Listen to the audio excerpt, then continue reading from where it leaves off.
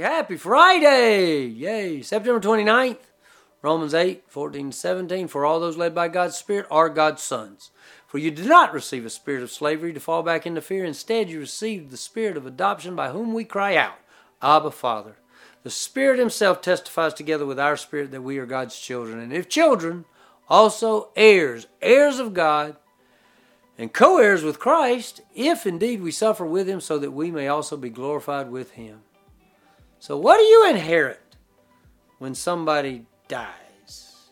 You know, I have these conversations with people because as family members pass and as things happen, you know, you start to hear the kind of things that mom and dad have, kind of things that mom and dad are leaving behind.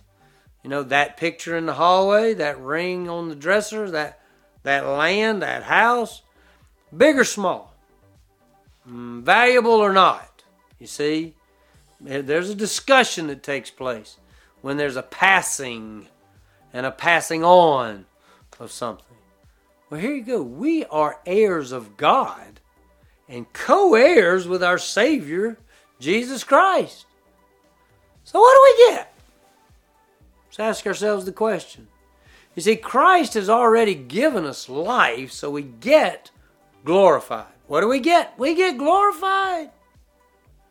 And yet we're God's kids, so guess what? We get the kingdom. You see?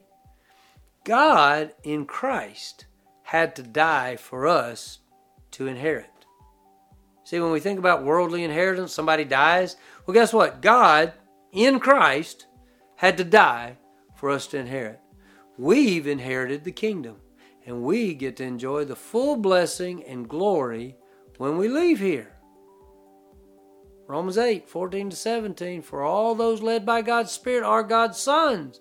For you did not receive a spirit of slavery to fall back into fear. Instead, you received the spirit of adoption by whom we cry out, Abba, Father. The Spirit Himself testifies together with our spirit that we are God's children, and if children, also heirs.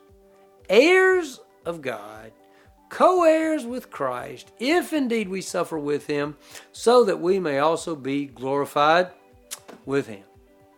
See you next week.